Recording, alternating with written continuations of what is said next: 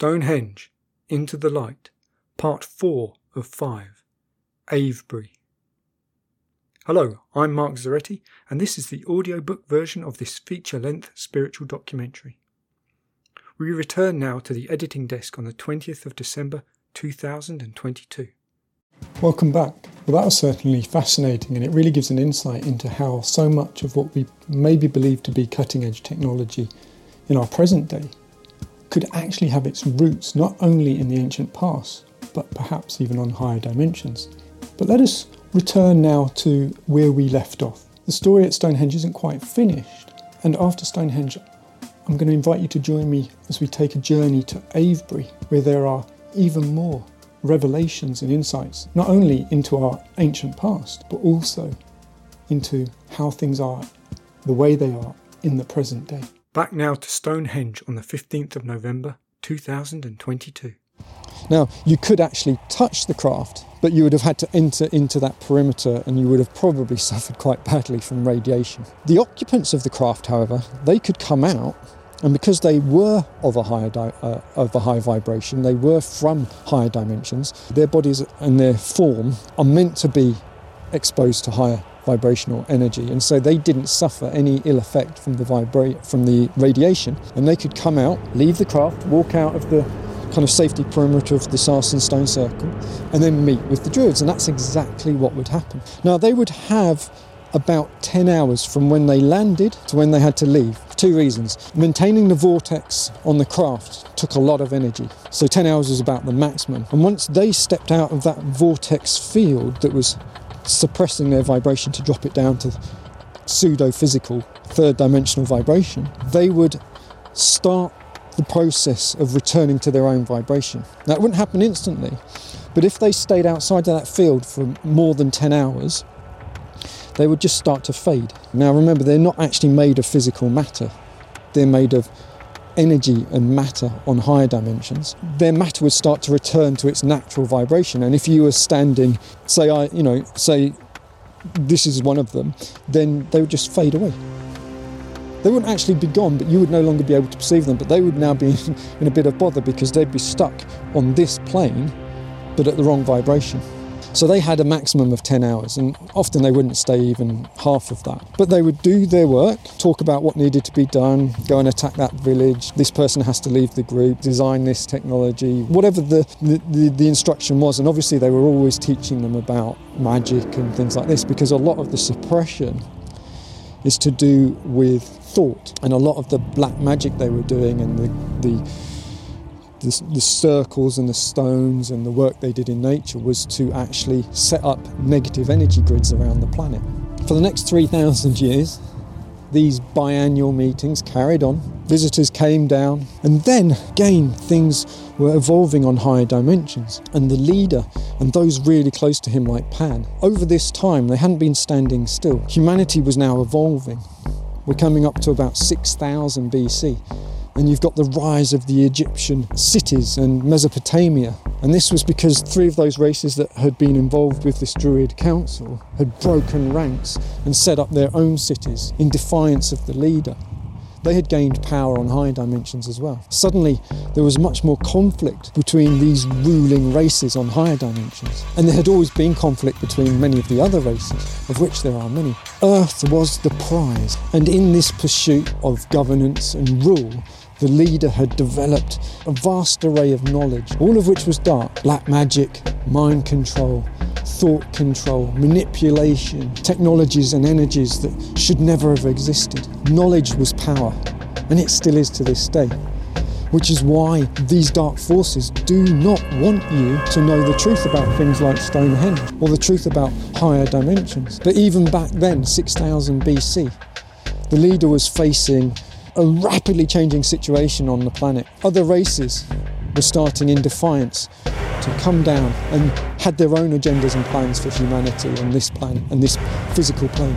What he prized most and what gave him his edge was he was seen as the master of all that is dark. And so he needed somewhere to hide his knowledge. But understand this, humanity are good.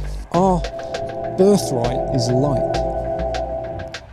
And there are forces for good far greater than even this leader. And all those who are dark and evil work in the shadows.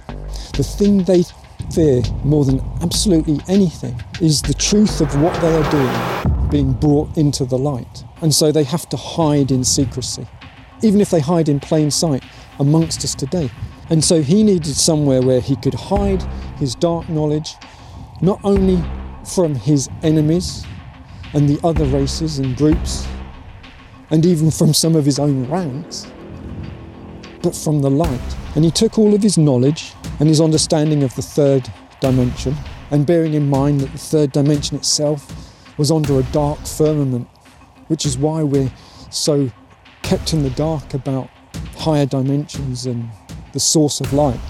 But he took all of this knowledge and he realised that Stonehenge presented a wonderful opportunity. You see, what he needed was a library, somewhere he could archive off all of his knowledge. And then when he was training his acolytes, he could send them to this secret library, and in secret they could gain the knowledge that he wanted them to have. And this brings us on to Avebury, and it's at Avebury that we will find this library. Join me as we head north to Avebury, a straight line journey of just over 17 miles. There's much more to discover there, but first let's recap what we now know. About 9700 BC, a being of immense evil from higher dimensions instructed his agents on the third dimension, known as Druids, to make a giant year clock. Twice a year he came down to them by interdimensional tunnel, fueled by black magic and ungodly energy. As well as putting in place dark magic and energy grids, they also interfered and meddled with affairs on Earth in order to mislead and enslave humanity. 700 years later, he gave them technology to move giant stones, and they created the stone circles to facilitate interdimensional craft first seen on Atlantis thousands of years before. By BC 6000, some of his allies had turned against him, and other groups were interested in manipulating humanity, and so to keep his advantage, he sought to hide his evil knowledge in a library on the third dimension. Thus, the Avebury site was formed. Across this vast expanse of time, this leader and the other dark and evil races have all had a single goal: to prevent you from discovering your true nature as a being of light, and to stop you reaching for the source of that light. They want to keep you in the dark, and technology is the key to their success. So we've just arrived at the southernmost part of the Avebury site, and these stones, one here and the one behind me, represent the entrance to what is a long gateway that you can see going off heading north to the stone circle. And we're going to walk, it's about 1 kilometre, and at the other end we should find the southern edge of the stone circle.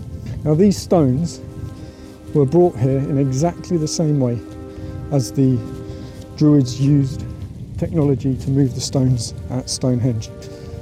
Now as we walk up here, it's about a kilometre. Good boy. And it'll obviously take me quite a few minutes.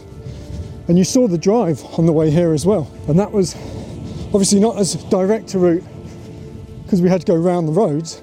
But even thousands of years ago when there were no roads, it would have still been quite a trek. Now you remember me saying that those visitors from higher dimensions only had a maximum really of 10 hours. And when I said that they created a library at Avebury, obviously they had to get there. Now they couldn't use the craft because the energy demands just to keep the craft at this dimension, at this vibration, were quite high. It was purely there to get them here and to take them home. So they had to make their way to Avebury. At the speed I'm going, it would have taken them the best part of half of that time. They wouldn't have really had the time to walk all the way here, do what they need to do and then walk back. The answer to this may be surprising, as how did they do it then? They didn't have any fancy technology, hoverboards, they didn't use horses. Because they were higher dimensional beings, and because they had come down into what I call pseudo-physicality, although yes, they were physical and you could interact with them, they didn't exist in the same physical way that you and I do. They were still fundamentally higher vibration. For them, there was no weight, really. There was no strain. And they could literally run super fast because there was no effect upon them from that you and I would experience. They didn't fatigue. They simply left the craft, had a quick sprint up here and arrived minutes later did what they need to do, and then sprinted back to the craft, all with ample time. You see, things on higher dimensions don't obey the laws of physics as we do, and they, although could interact with physical things, and though they could be seen, they were not truly physical, they were just temporarily physical.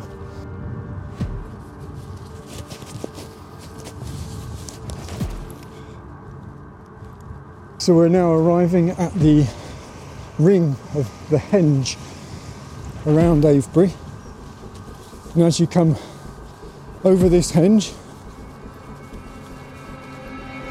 you can see the stones.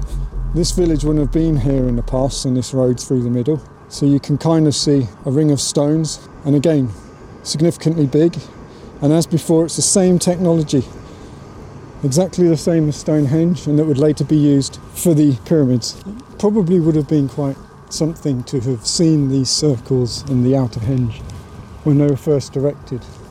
But now that there's this village in the middle of it, traffic driving past and trees growing up around it and within it, it's hard to get an idea of what it might have been. If viewed from above, you have one giant outer circle, the henge, and then you have two inner circles, and buried beneath the ground is also a rectangle, all made of stone. And this is quite an impressive stone. I'm 6 foot tall, and I come about yay high. So I'm guessing this is at least 10 foot above the ground. Wider at the top, so there's no way it landed there according to nature. Okay, this stone behind me is just one of the many stones at the Avebury site, forming two inner rings and then the outer ring. The inner rings are the library, as are the buried stones, forming a rectangle. When I said library, you may have been forgiven for thinking in terms of paper, ink and books, and ironically, just over there is a second-hand bookshop. But these are multi-dimensional beings from a higher dimension. They don't work in terms of ink and paper. For them, it's all about thought. So they needed a library of thought. And it turns out that the third dimension has something very, very special. It has silica, and in particular quartz. Now, all these rocks contain, even if it's just microscopic, they contain quartz crystals. And it turns out that quartz is perfect for storing thought. And if you talk to people who study crystals, they'll talk about programming crystals through intention. Intention is thought, and the crystals are able to trap data. Just as you would put information onto a USB stick, each one of these stones is actually a repository of thought and therefore information. Now, just as in a bookshop or in a library you would find different books on different subjects, that's what this is. Each stone covers a separate topic. Now, all the topics were concerned with things like dark magic, mind control, technology, basically things to do with suppressing humanity, controlling humanity, or general wrongdoing. And you may wonder, well, how did the information get into the stones? It's very simple. It started with the leader. He would come down, he would telepathically transmit the information he wanted into the stone, and then he would use an array of dark magic, invocations and incantations and spells to protect that information. That stone was now locked in place with its knowledge. Only someone that had the right incantations and invocations would be able to access that information. In time, not just the leader, but those close to him, such as Pan, also came down and imbued their knowledge into specific stones. And thus, a library of dark and evil knowledge was embedded into the physical matter at Avebury. Once the information was there, it was very straightforward for those who the leader intended, his acolytes, those he was training in the dark arts, to come here and access that information. He would say to them, take the next craft down at solstice and go to stone number 4, stone number 7 and stone number 14, for example. And he would give them the incantation to unlock each of the stones. They would sit in front of the stone using telepathy.